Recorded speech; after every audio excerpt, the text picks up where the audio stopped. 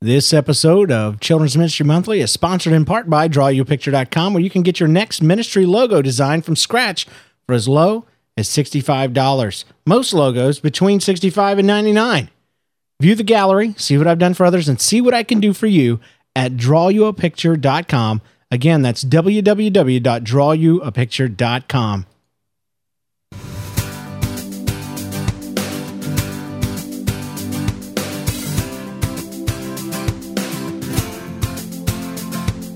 Children's Ministry Monthly, a podcast focusing on the needs of everyday children's ministers. How you doing out there? Man, it's been a while. Welcome to Children's Ministry Monthly, episode 23, brought to you the week of August 22nd, 2010. I'm your host. My name is James Kennison, children's pastor at Suncoast Cathedral in St. Pete, Florida.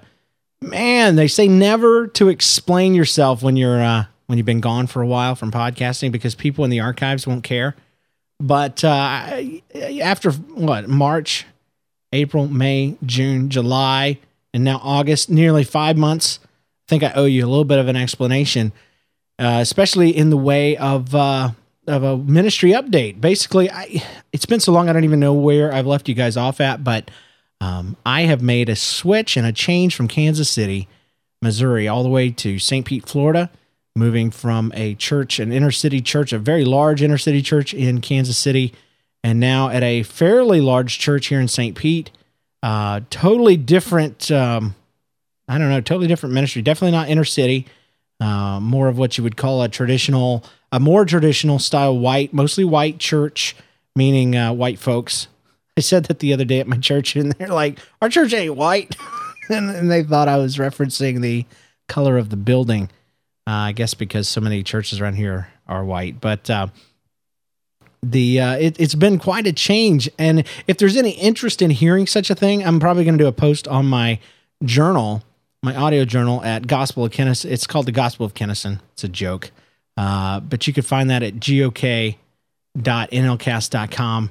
Probably record that right after this episode. But today's show, anyway, that's why there's been such a gap, is we've moved, and we were in just a situation where I didn't have a lot of time. I didn't even know what in the world I was going to talk about ministry-wise, because I was transitioning.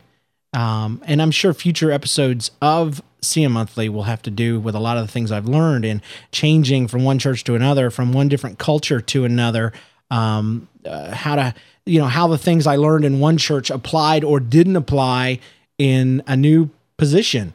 And then also just tips on, or maybe just some conversations about helping leave the last church in as good a shape as possible, preparing yourself to pass on your ministry. I don't know. But that's why we haven't had one for a while, and we're in a new home. We just moved into a new home. I've got my own studio now, basically a spare bedroom that nobody else needs, and I've set it up, and I'm able to record again. So hopefully, CM Monthly will continue. Maybe a little different than before, but we're always welcoming your input. And so you could send such things to cmmonthly@gmail.com or call them in 218-MONTHLY. That's 218-666-8459. And we'd welcome some of that, because, it's been a while. But this month, we're going to talk a little bit about something that I just got through talking with my brand new staff about. And by staff, I mean the 3 people that I do stage ministry with at Suncoast in our kids ministry children's church.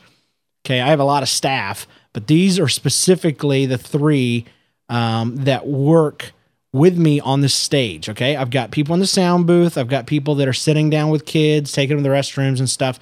But I have not, to this point, sat down with the people that share the stage, that teach, that help me with music, and I haven't sat down with them one-on-one since I got here and done this and sit down and explain to them what I'm going to talk with you about today. And the topic this week or this month is timing, transition, and flow. And this applies no matter if you're a one-person show, if it's you and your husband or wife, or if it's you and a bunch of teenagers, or if you're fully staffed. And by the way, when I say staff, I mean people that work with me, not people I pay. So don't get jealous. Or maybe you should. I don't know. I found that paying people doesn't really help them be motivated very much. So let's talk about timing, transitions, and flow. That's the conversation that I had with my folks this morning about an hour before service. And not in a corrective way. I don't know. There's different people that do different children's ministries different ways. And I've seen several ways to do it. And of course, I think what I've come to is the best, not necessarily the way I do it, but the process is the best. Okay. So hear me out. The way I do it, I think is the best way, not that I do it the best that I've ever seen. Do you understand what I'm saying? So I want to share with you what I found, because my way isn't my way. Really, it's a conglomeration. I've gone through like a buffet line. I've picked from this children's evangelist, from this children's ministry, from this mentor, and I've come together and I've built a method for keeping children's ministry flowing, or children's church, I should say, flowing and smooth. And I think I'd just like to share it with you. Maybe you do it this way. Maybe you don't. Maybe you can learn a little bit. It's up to you how you want to take this. Pick out the best parts, just like that buffet. Leave the crud you don't like. That's fine with me. First thing I want to talk about a little bit is segments. All right. I'm really, really big on segments. We're going to talk about timing, but segments is the key to good timing. Now, timing being just keeping things moving and flowing, knowing when things are supposed to happen and when they're not. You don't need timing if all you do is get up with your Bible and speak for 45 minutes. Okay. That's one of the ways I've seen children's ministry done. I'm not a fan. I'm not a fan at all. But matter of fact, I know not just children's churches that are done that way. I know kids programs all over the country that are done that way. Somebody gets up there, they've got no preparation whatsoever, but they've got a job to do. And so they get up with a Bible and they start reading and asking random questions. And they wonder why they've got discipline problems, why they've got kids dropping out, why they can't get the respect they need. And, you can make a children's ministry work that way. It's just not going to work right. It's not going to work well. It's not going to be fun for you or them. So rather than doing it that way, I've always been a fan of breaking it up into segments. Now, yes, it's a lot more work, but it's the right way to do it, people. Segments. I learned segments from, of all things, kids' TV shows. Ever since I was a child, been watching, everything from, what is it? The Electric Company and Sesame Street. All these Foursquare. I think not Foursquare. What's it called? I don't know. But Zoom later on in life, Romper Room, early in the morning before school. You got to see all these different shows, and they have segments. They break it up into 5 to 15 minute, and 15 minute being the longest you'd probably want to go, segments. Now, what are you talking about, James? What are segments? I'm going to act like you don't know anything about segments, okay? Segments are parts of your service that you break up to make the hour and a half or hour, 2 hours not seem as long. Example of segments would be offering. That's a segment. Praise and worship time, segments. I happen to break them up into 2 segments most of the time. Praise being your fast, crazy songs. Then we do some other segments and then come in with worship. Games. If you have a game in your service, that would be a segment. Opening prayer. Rules and regulations. That's another segment. Altar time is a segment. A puppet skit or a live character would be a segment. I'm a big fan of segments because, as my mentor David Godbout taught me, segments, if you have a certain order of service, and we'll get to that in just a second, but if you have segments, you don't have to try to outdo yourself every week, okay? What you do is you have an order of service. You've got an opening. You've got a prayer. You've got a theme song. I have a theme song. You may not. Offering, praise and worship. Message point 1. I most of the time break my message up into 3 points. And then teach them in 3 separate spots. So it's not me preaching for 45 minutes straight or even 20 minutes straight. And then, a live character and then worship and then the service. And you have that. And each one of those segments is I've lost my train of thought. Anyway, point being, segments are important. Oh, example, you break that hour or hour and a half up into segments. My daughter was talking to me about her first week of kindergarten this week. I asked her about it, and she says, it seemed like a long day, she says. She's 5. It seemed like a long day, but there was lots of, I don't know that she said segments, but she said there was lots of changes. She did say segments because she's heard me talk like that. She said there's lots of segments, lots of things like you do in Kid City, she said, because she just started Kid City this summer too, K through 5. And she says, so it didn't seem like it was that long, just like Kid City. And I love that because that's exactly the point. When you keep things segmented and chopped up into little pieces, it moves faster. Okay. Matter of fact, you're going to have to keep going faster than you think if you want to get all the segments in. I always actually create more than what I need. That way I can drop a segment that's not mandatory if I need to. Like the game's probably going to be the first thing I lose. But we even have a small group section at the very, very end after we get done with everything else. And small groups are great. If we can do them, we do them. If we can't, then parents can come pick up and they haven't interrupted our altar time. But you also want to have a schedule of service. Schedule of service is written out, has all your segments written out in order. Now, some of you might be saying, well, that doesn't leave a lot of room for the Spirit to move. Okay. First of all, I kind of want to poo-poo all over that idea because what I've seen when people, I don't think we mean it this way, but typically when I've seen people that rely on the quote unquote Spirit to move is what they mean is, I don't want to prepare and I don't want to get ready and I don't want to do anything. I just want to trust that we're going to go in there and have a big emotional experience. Now, I am from a Pentecostal church and we're all about the Spirit moving. But what I've seen, guys, more times than not, is when I prepare, that's when the Spirit moves.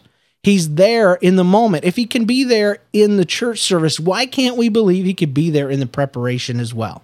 But James, you just said an order of service that just would move this way. Well, hold on, imaginary critic. I switch my segments around according to the service, according to the message, and of course, according to what I feel God's Spirit's saying to me. And if God wants to change my service on the fly, and he does often, then it's a done deal. It's open. It's like anything else in life, guys. You go to work to make money, right? And you come home and you eat dinner. You don't trust the Spirit to make your dinner. You don't trust the Spirit to give you money. But if the Spirit wants to move while you're at work, the day that you've already got planned out, or the meal that you've already got planned, if God wants to interrupt it, we're willing and we're ready to move and change and flow. Okay? So, as a matter of fact, just my personal feeling, I feel that God blesses a well-planned service. I really, really do. So get that scheduled service, write out exactly how you want things to go, and get that stuff down. Get it down. Know what your segments are. Break it up into sections, okay? Now, the only problem that arises with segments, and it's not really a problem, it's just something you need to think about, is my second point. We've talked about timing. Timing is knowing those segments and all that, is transitions. Okay, because now that you're thinking in segments, you've got to be able to transition smoothly from one segment to the other, especially if you've got other people doing those segments. That's what I do. Okay, I used to have something called, a friend of mine would call the Pastor James Show, where I did everything. And it was because I thought that it was too much work to give to anybody else. Not because I thought it was the best at it, but it was too much work for somebody else to do. And honestly, at the end of the day, it was too much work for me to give it away, and I didn't want to do it. But he came up and he teased me. He says, hey, that was pretty good for the Pastor James Show. And at that moment, I realized I needed to give some of my segments away. And so that's what I do. I don't need to take offering. Somebody else takes offering. I don't need to preach all 3 parts of my sermon. I usually do the last part of it, but I give the other 2 points away, especially something like the Bible story. They lay out the foundation, and then I come in behind them and pull the points out of it. The object lesson is done by somebody else. Praise and worship is done by somebody else. over and over. Announcements, rules and regs can all be done by somebody else. Now, there's certain parts I still keep. I keep the altar call. I keep the last part of the sermon, and I always keep the intro. Like I want to greet the people and let them know who I am, assuming that there are new people in every single service. But transitions become important even if you don't have anyone else. The point is you need to move smoothly from one thing to the other. And it also helps for where you have your scheduling and what order you have your segments in. For instance, I always typically put the third part of my sermon, the serious part, the part I want them to listen to, I will almost always put it right after worship time. Okay? I do that the same reason Big Church does it, because I want the kids listening. Okay? I will typically put praise and worship, the praise part near the beginning, and usually right after a game. Okay? I put games right after announcements most of the time. And I put announcements during or right after offering most of the time. Why have I done that? Why do I do it that way? I do mix it up once in a while to get crazy or whatever if I think it's going to be different, because I'm looking at the behaviors of my kids and I'm thinking about what is going to make a smooth transition. Going from a game straight into worship would be absolutely insane. I'm talking about serious face on the floor style worship. You wouldn't want to go from, hey, crazy, get as many balls in the hoop as you can in 30 seconds. Here's your prizes. Here's your sugar. Now sit down and worship. You don't do that. So we don't ask kids to do things not even we ourselves can do. We look at our segments, we look at our order of service, and we work on our transitions, okay? Transitions aren't just from one segment to the other. Once you've got everything lined out perfect, you've also got to work on your, again, we go back to timing, because I was telling my people this morning, you don't want a lot of space between your segments. You don't want a situation where the game is over, the game gal or game guy has awarded the prizes, they sit the kids down, and then now game guy doesn't know what's coming next. He doesn't know who to pass the mic to. He feels a little awkward. Suddenly he's up there alone. His segment's over, and he's feeling the need to fill the air with noise because he has a microphone, and so he begins to babble. Have you ever done that yourself, where you forget where you are, miss your point, whatever, and you feel like you have to fill the air with your voice, otherwise you'll lose the kids or something will be wrong. I do that all the time on podcasting, by the way. But you want to make sure that person knows what's coming next. And so transitions become very important. One of the things I told my people is when it's your turn, all right, say that game is over and now it's time for praise or it's time for offering or whatever would make a good transition. We have a saying now that I'm going to say all the time, and that is we pass each other on the stage.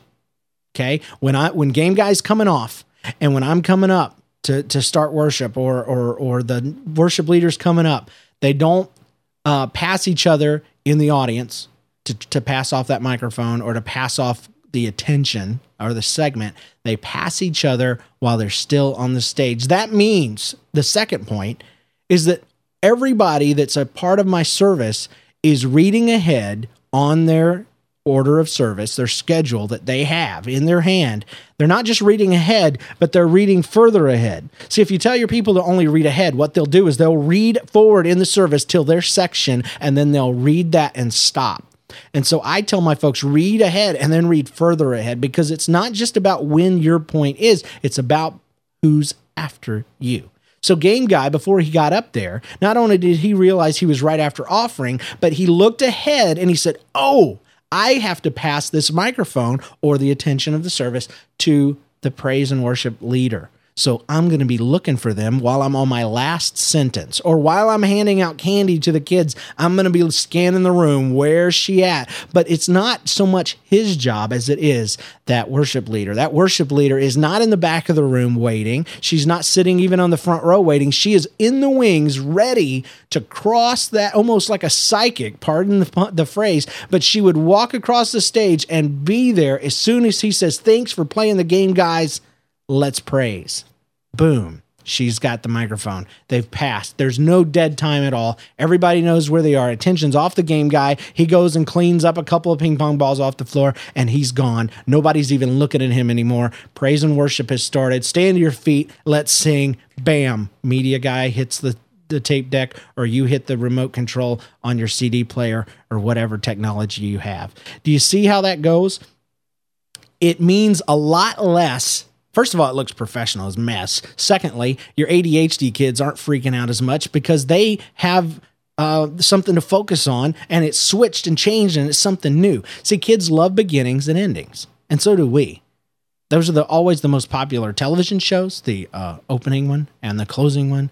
Everybody was all about the ending of Lost, and we love endings and beginnings too, and that's what segments bring. So, two things on transitions.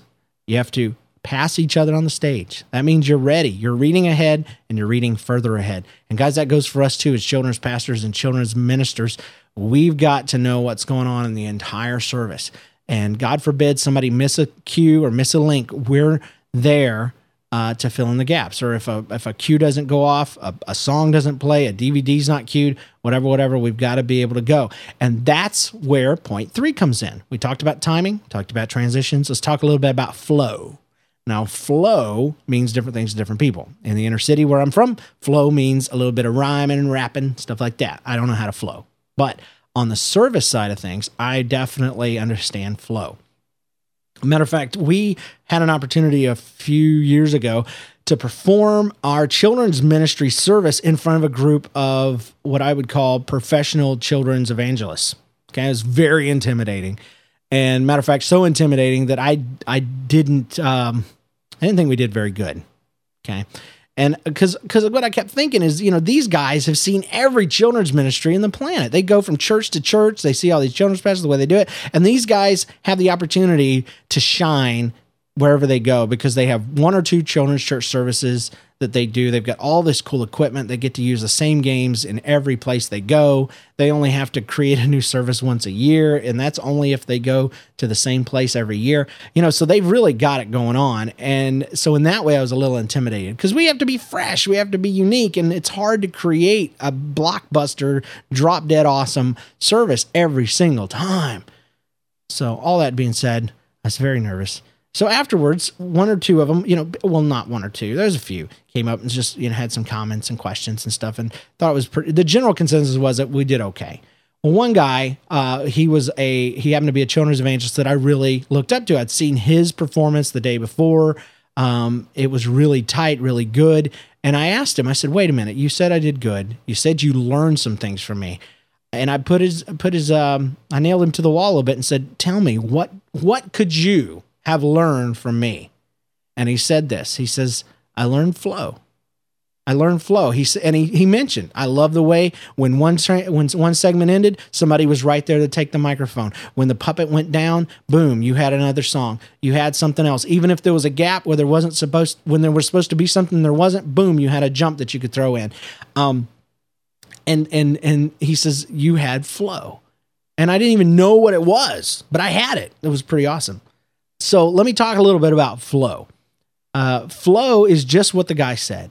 It's like a sine wave. It's like a gently rolling ocean, up and down, like the laziest roller coaster in the world. There's some ups and there's some downs, but it's nice and smooth. That's my wife's favorite kind of metal roller coasters, ones that are nice and smooth and don't jerk your neck around.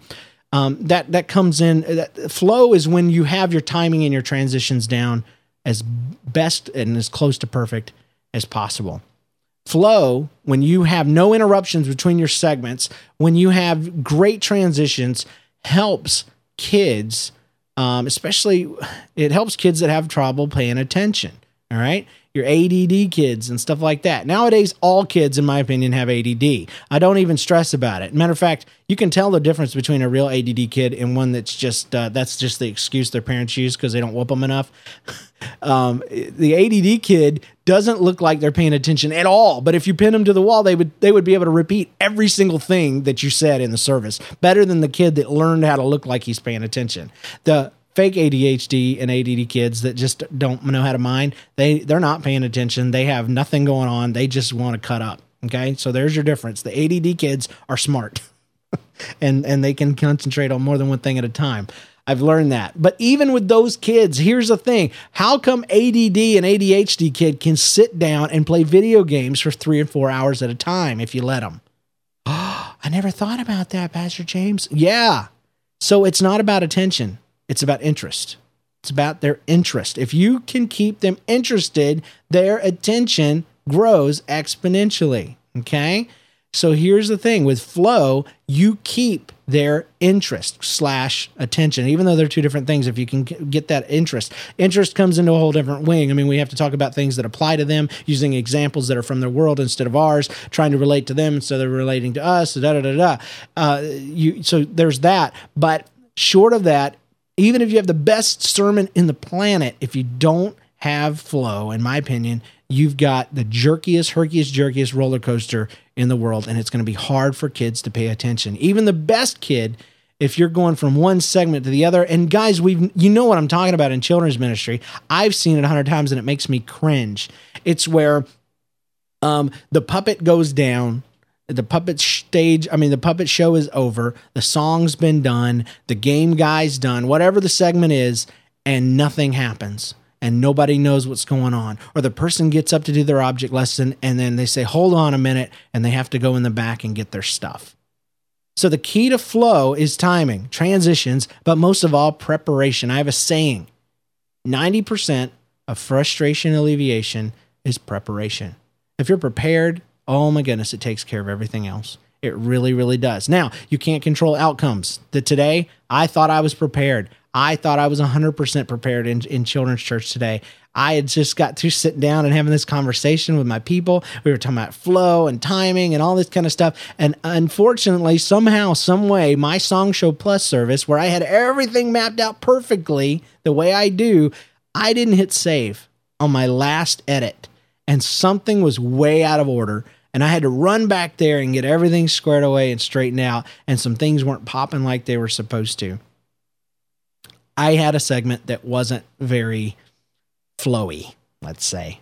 But I'm going to tell you what, I've had more compliments about today's service than any other. The kids didn't even mind. Why? Because it wasn't every segment. It was the exception, not the rule. And I didn't lose their attention because the kids were so into it, they wanted it to continue. Kind of like a roller coaster in a cartoon where it goes up and the track disappears, but then the roller coaster comes back down and lands perfectly on the next segment of track. That's kind of what it felt like. I didn't know it was going to come down back on the tracks. I thought I'd ruin it. I was back there just beating myself up because I didn't hit save or something. I don't know what happened. Maybe I just royally screwed up. But outcomes we can't control. But guys, we can do the best we can to prepare. All right? So again, let me just kind of recap and even go into depth on some of this stuff in the big picture, because not everything fits into a nice 3-point timing transitions and flow thing. So how do we do this? I mentioned the order of service. Get an order of service. Do not trust yourself to remember. When you get up on that stage, if you're like me, you got a bunch of kids, I don't know, my mind kind of blanks out.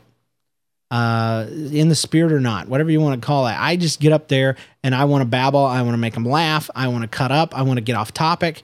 But that order of service keeps me and my people in gear. It's fair to your people because you might know everything, but your people that you're sharing the stage with don't. They need to know where they're coming up. I print off an order of service, all right, every week. Matter of fact, Big Church does the same thing. Everybody does. Segments is the other deal. I'm real big on segments. Break your stuff up in as small a pieces as possible, especially if you have a large span of ages from kindergarten to 5th grade. That's what I've got. I find that my 5th graders could track for a little longer than my kindergartners, but I don't want them to. I don't want them to have to. I see this. I go and visit other children's ministries sometimes, and they do all the same stuff I do, except they squeeze their sermon in. They don't squeeze it. They leave a huge gap for it at the end. And the person sits up there and talks for 35 or 40 minutes. And the big church pastor doesn't even talk for that long. But yet we're going to sit our kids down and make them listen to us for that long. and we expect them to behave. I'm sorry. Even if they behave, they have checked out. They have checked out. I've checked out. I don't even want to listen to you for that long. And so I found secretly that if I break it up a little bit and I get it into 3 or 4 segments, if I give a couple away, dude, I can actually get more speaking time in than you, but I've broke it up and it don't feel like it. Like my daughter said about kindergarten, it seemed like a long time, but it went quick because we had different segments. Break that junk up and you'll find yourself. I had to argue with my people when I first got here because they had a thing where they were doing worship for like 40 minutes, 45 minutes every single week. And I'm not talking about happy songs. I'm talking about jumping right in to this dark, deep, face on the floor style worship. And not only did that not transition very well, it wasn't fun for new kids. It wasn't fun for anybody. There were some kids that had really gotten into it, but they were typically the middle schoolers who hadn't left kids' church. And I was looking around and I'm like, dude, everybody from 3rd grade under is completely checked out. And, they don't even do worship for 45 minutes in big church most of the time. There's nothing wrong with it if that's what God wants to do. But as a rule, no. So the first thing I did is split it up. And I'm like, guys, do 3 songs here, 4 songs there, whatever you want to do. And I gave them the same amount of time. But not even the worship leader realized it. She said, that's not enough time. I'm like, you're using 2 20-minute segments. It doesn't feel that long, but you've got the same amount of space in there. Anyway, so segments are huge. Give segments away. Give your people something to do. Even if you don't have enough people. Right now, I don't have enough people to have stage people and floor people with my kids. So my floor people come up on the stage during their segment. All right. My kindergarten person came up and did the Bible story today. My 1st grade person came up and led worship today. Okay. So, and they cover for each other. It's just the way we have to do it. Give segments away. You'll find you draw people that don't want to do segments. You'll find you draw people that just need to be in the background, and that's fine. I don't pressure anybody. I don't force anybody, but I happen to be very blessed with a couple of young people that really want to be children's pastors when they're older. I'm going to give them segments. I'm going to give them stuff to do, not just on the stage, behind the scenes, all over the place, but give that stuff away. Don't let it be the pastor fill in the blank here show. Okay. Cue up your media. There is nothing worse in the world, and you know it. And we've all been in these situations where you hit play and your DVD doesn't start in the right place, or you see that blue screen or that FBI warning and you're like, dadgummit, I needed to be in the right place. What I do now, I don't even use DVDs. I rip those suckers. Now, if you're technically inebriated, I don't even know what that means. But if you're not very good at that kind of stuff, look up on the internet how to do it. There's free software all over the place for ripping DVDs. Now, that is kind of illegal to rip the whole thing, but there's something called fair use. If you bought the DVD, you can rip the segment you need and use it, and nobody's going to come after you. But most of the time, I don't use movie clips these days. I find that I use curriculum that comes with videos. Most of those anymore come in MP4 format, meaning a file that you can play over your video projector or off your computer. So I don't even have to rip anything. But in the days before that, I would rip everything that I needed, videos, everything, put it in my computer, queue it up, and I've got it set to where I can click a button and boom, I've got it in line where I need to get it. Maybe I think I've talked about how I do my services. Maybe I need to do that one day, how I've got all my media queued up and all that. But let's assume that you're where I was 15 years ago and your overhead projector CD player with a remote. Get that stuff queued up. If you have a CD player, get all your sound effects, all your segment intros, your worship and all that, and burn a custom playlist using iTunes or whatever, and make yourself a custom CD off your computer and get that stuff in order. Track 1 is the intro song. Track 2 is the offering sound or background noise. Track 3 is the puppet intro or background sound. Track 4 and 5 and 6 are your 3 praise and worship songs. Track whatever. Get all that stuff in order. Don't be switching CDs and switching tracks and all that kind of stuff. That is horribly hard to do. Not only on stage live, I've seen that done. It's hard for your sound man in the back, and you're going to be talking to him over the microphone. That's the most distractive thing you can do, is try to talk to the sound man from the front. You want kids to turn around and focus on the sound man? No way. You want to embarrass the sound man? No way. So do a little bit of work on your end, a little bit more work. Get that track queued up, give it to him, and give him a playlist. Here it is. Track 1 is this. Show him in the order of service where it's going to be. It sounds like a lot of extra work, but I'm telling you what, preparation, frustration, alleviation, and all that, dude, it is worth it. It is worth it. Okay. The other thing is teach your games in advance. Here, man, I've seen games done a million ways, but the way that I like to do them is I tell my game person this: if it takes you more than 30 seconds to tell people how to play a game, then you've lost them. Here's the way I want my games to go down. I want my game person to come up right on time. The game sound plays. She says, this is literally what she does. She says, if I chose you to play a game, I want you to come up here. And man, 6 kids, 10 kids, whatever it is, will come up. There's no choosing children right there in the spur of the moment. Why? Because what I told my person to do, I said, here are a bunch of tokens. They could be checkers, they could be tokens, they could be buttons, whatever a kid can't swallow. I said, before service, you're going to go around and you're going to find however many kids you need, and you're going to give them this, and you're going to tell them they're going to play a game and to meet you over in the corner in 5 minutes. And so that's what she does. She goes around pre-service. Now that rewards kids that show up early, or on time rather. And she's already choosing kids that are being good. And I'm going to tell you, if the kid with the tokens being bad, he gets it taken away and it gives it to somebody else. But anywho, my person comes up on stage. She says, if I chose you to play a game, come on up. So those kids come up, they put their token in a little container that she has in her hand while she's telling the kids what they're about to see. She doesn't have to teach the game to the kids because she did that before service. She pulled them aside and she has the props and she's telling them, hey, what you're going to do is you're going to have this tube and you're going to put as many ping pongs in as you can in 30 seconds. And one of you are going to win. Does anybody need to practice? Or are there any questions? Okay, go back and play. Service will start in just a few seconds. That's the way that goes. So the way it goes in service, she calls the kids up. They put their tokens in the bucket. They take their positions because they already know where they're supposed to go because they've seen the props. They get in place. She quickly explains it. What you're about to see is Team 1 and Team 2 competing. They're going to see how many balls they can fill in 30 seconds. On your mark, get set, go. And our 60-second countdown starts. Most of our games are how many blanks can you put in blank in 60 seconds. That's why I love the Minute to Win It game show, because it gives me lots of good ideas. And if I can, I theme it. Today we talked about stress. So I had an clear acrylic tube attached to a mic stand.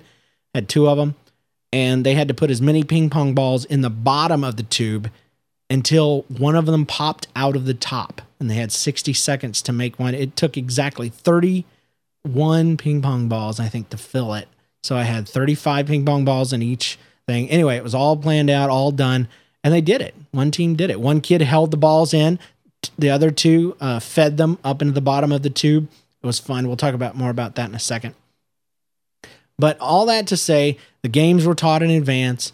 We give them tokens so that they know who they are. There's no choosing kids. It just goes very, very quick. Doesn't that sound a lot better than what we've done in the past with games? You can have that for free. Here's another one. Save some stuff for Sunday school or small groups. Okay. In children's church, I don't care if you have 10 kids or 200 kids, prayer requests, individual prayer requests. It's just, in my opinion, it's not the time. It's not the time in a big church service. Imagine big church trying to do that. Does anybody have any prayer requests? Man, 200 people would raise their hands, even if there were only 5 people in your church, and they would have a story to tell about every prayer request. Because you can't ask a first grader, do you have a prayer request? No, they'll raise their hand. One time I was kicked in the back by my dog died and prayed for my grandma, and there's this whole story. So we do prayer requests, but I also have Sunday school. And I have small groups at the end of my children's church service, just 15 minutes. That's where we do our prayer requests. Okay. I've seen Missionette, which is a girls, program in my church. I've seen Missionette classes where they can take up to 30, 40 minutes. I'm not even lying, sitting there taking prayer requests. They'd write them on the wall, and then they would pray for each one individually. And that's awesome once in a while, maybe. But every single week, and that just smacks to me of you finding something that works rather than having to prepare. and actually teach. So save some stuff for small groups or Sunday school. I don't know what those things would be. I'm thinking of prayer requests right off the top of my head, but there's a lot of stuff you can't do in a big church setting. The last one, as far as flow goes, is predict patterns of behavior. Okay. Now we always have those full moon Sundays where everything, no matter how much you've prepared, seems to go absolutely wrong. The kids are crazy and all that. We're not talking about that. What I'm talking about is, and Willie George actually explained this to me years ago, not in person. I think I was listening to one of his tapes or something, but there is this natural flow that's going to happen in your children's church service no matter what. And that is they're going to come in crazy, and somewhere in the middle of your service is where they're going to be the quietest. And then they're going to go back out crazy. They're going to get itchy and restless right before the end. So instead of fighting that, I go with it. And so I have my wild and crazy stuff at the very beginning and the very end. And I have my serious stuff. It's probably right after midpoint. Okay. So I predict patterns of behavior in the big picture, and I have stuff set up in certain spots. How do you do that, Pastor James? Well, let me explain the ending, because a lot of times I see children's church service end with these big, long, drawn-out altar call services, and that's fine, whatever you want to do. But I also see parents at the door with signs on the door that say, "Parents, stay out. The Spirit of God is moving in our service." And I think that's the most disrespectful thing we can say to parents. How dare someone tell me I can't get my own child? That's so presumptuous, especially when you think that they're supposed to be the primary spiritual influence on their own children anyway, and we're taking that place from them and assuming. I don't know. Do it if you want to. I was the first one. I tore those signs down when I got to kids' church. Well, Pastor James, they just aren't sensitive. Well, here's what you do. If you want to do that, move it up in your service. Move it up and put some stuff at the end. And that way, you've got plenty of time. And you're well done, or you're at least, every altar service eventually does end. But you'll be well into it, if not totally done, by the time parents are even showing up. Move it up in your service. Put it in the middle. So that's what I do. So we have our praise and worship. We have our final point. We do our altar service, and it's usually different every time. I like to keep it fresh, but it's always sincere. Like today, we just rested. We're talking about, "Come to me, all of you who are weary and burdened, and I will give you rest," because we were talking about stress. And it was a 1-point sermon. It was very interesting. It was just, come to me. That was it. Come to Jesus. And we talked about how stress comes from when we try to control the outcomes of things, that how things are going to turn out. That's God's job. We can't control outcomes. We can work really, really hard and do things and get prepared and get ready, but the outcome's up to Him. And I had this giant backpack that must have weighed 200 pounds. I had 3 kids come up and pick it up, and they did, but man, it was heavy and they wanted to put it down. And I said, if God says His yoke is easy and His burden is light, the pressures He gives us are easy to handle. If He says we won't be tempted or pressured above what we can bear, but we're pressured and we're stressed and we're burdened, what's the deal there? And I realized that 1 Peter talks about cast all your cares upon Him because He cares for you. If you feel that pressure, if you feel that stress, that means you're doing part of God's job. You're worrying about things you can't control. You're doing more than you're supposed to. You're carrying more than you have to. And so during our altar time, we just had them rest. Find a place. If you want to stand, stand. If you want to sit, sit. If you want to lay down, lay down. And let's just rest. The Holy Spirit's here. God is here. Just rest in Him. No pressure, no stress. It was awesome. The kids loved it. I heard a couple of yawns.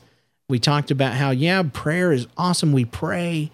We read our Bible, but and I never use the word meditation. A lot of people are scared of that. Kids wouldn't understand it anyway, but there's this idea of just focusing on God, just letting your mind and your heart just feel God and just being with Him. Kind of like when you and your spouse are just sitting and together and you're not talking, you're just spending time together. I think there's a place for that in our relationship with God, and that's what they experience maybe for the first time today. Anyway, altar times are always a little bit different. But after that, that's not how we ended. No parents interrupted, by the way, because we had it near the last 3/4 or the beginning of the last third or fourth of the service. After that, We bring them back to their chairs. I encourage them a little bit more to ramp them up. And then we have a video that we play that kind of summarizes the service. Then we do a quick review. Then we give away prizes. And then we send them to their small groups. And then they get to play after that. But see, I've got 2 buffers in there. If service goes long, small groups and playtime are just a little longer. If parents come early, then we lose playtime in small groups, but I still got my altar time in. See there, I don't have 30 parents hating me. So predict patterns of behavior in the big picture, but also predict patterns of behavior in the little between segments, okay? Again, I said at the beginning, don't put worship right after a game, okay? The way kids are wired and the way we're wired is after a game, I need something medium. Okay, that's the way we do worship services in big church. By the way, we play our big songs, our happy songs, and we get all excited, we clap, and then we do a medium song and another medium song, and then we do a slow song. And the last song we do is usually this deep, meaningful, just feels like God is standing there with a song. Okay, worship leaders are masters of predicting patterns of behavior. And I don't think they're manipulating anything as much as they're standing at the door of the throne room of God, and they know how to usher you in. They just do their part. Guys, we do the same thing. We're not manipulating anything. We're just predicting behavior and meeting them where they are. You're going to find that you have less discipline problems if you predict the majority of the kids' behavior and meet them where they are and use their energy. You don't try to do something serious right at the beginning. You don't try to do something serious right at the very end. You put your serious stuff in the middle. Your crazy stuff at the ends, and man, I'm gonna tell you what, the flow it goes. Okay. All right. So if that wasn't too long or too boring, then you're still with me. I'm going to move on to, if you have any comments or input on that, by the way, you can send those things to seeyamonthly@gmail.com or 218-666-8459. I do have an email. Matter of fact, we've got a lot of emails. Most of them were topic suggestions, some of them on outreach, some of them on ideas for new kids and things like that. So we're going to do some of those in the future. Matter of fact, I may do a conglomeration where I just talk about all those things in one episode, but we'll see.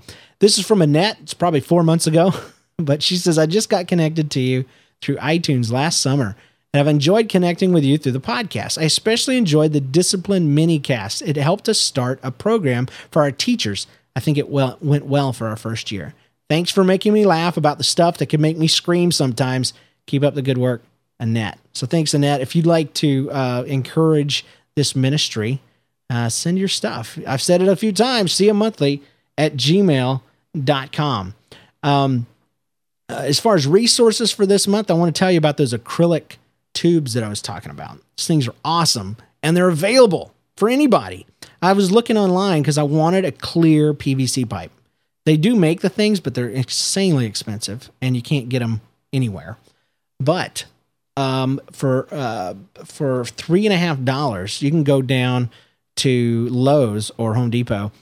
I got it at Lowe's. And you can get an acrylic fluorescent tube cover. Okay, these are, I guess, plastic acrylic tubes that they put over fluorescent light bulbs where, I guess, if they were in a workshop and they broke their light bulb, it would maybe protect it from getting broken. But even if it broke, I guess it would keep the tube and the gases contained a little bit. But these things come in 4-foot and 8-foot sections. And they, again, $3.50 and I think $7.50 for the long ones. And they're awesome. I got 2 of them. A ping pong ball will fit absolutely perfectly inside of them, and about 32, 31 balls inside. They come with end caps. So it's actually a great way to store ping pong balls, and it looks really cool. But, man, I've been coming up with all kinds of ideas for these games. For games using these things. Not only can you fill them up like I did, where I attached them to a mic stand and shoved them in the bottom, you can take one ping pong ball, put it up to your mouth, and micromanage where that ball is with just a little bit of breath. Okay, it does fog up a little bit, but I've been trying to think, eventually I'm going to use that for an object lesson. But you can blow that thing. It'll go all the way to the end of the tube. You could stop and pull it back. I even had my 2-year-old son playing with one of them, doing the same thing. So kids will be able to micromanage that ball. I thought about with middle schoolers or high schoolers, you could put one kid on each side, put a ping pong ball in the center, and put a couple of red lines with marker and have them try to fight like a tug of war to blow that ball one way or the other. I don't know. But I can tell you this, next time I do a big outreach or want a big response and want a great prize, I'm going to go get 2 of those 8-foot acrylic tubes. I'm going to fill those bad boys with Skittles, and it'll probably cost me about $20. I don't know how much Skittles are, but I'm going to fill them with Skittles. I'm going to cap those jokers off, put some clear packing tape on the tips to keep them from falling out. And man, oh man, what kid wouldn't die seeing that? And what bring all their friends or bring offering or whatever, and you get an entire 8-foot tube of Skittles. So those are just a few of the ideas I've had for acrylic fluorescent tubes, for our acrylic fluorescent tube covers. If you have any ideas or if you use them in interesting ways, why not share them? I'll share them on the show and on the website at cmmonthly.com. But that's it for this month. We're going to get out of here. Website, cmmonthly.com. Check it out. There's lots of articles, podcasts, all kinds of good stuff. cmmonthly@gmail.com is the email address. 218-monthly, 218-666-8459. You can follow us on Twitter, twitter.com/NLCast. That is NLCast. We'll see you guys next month.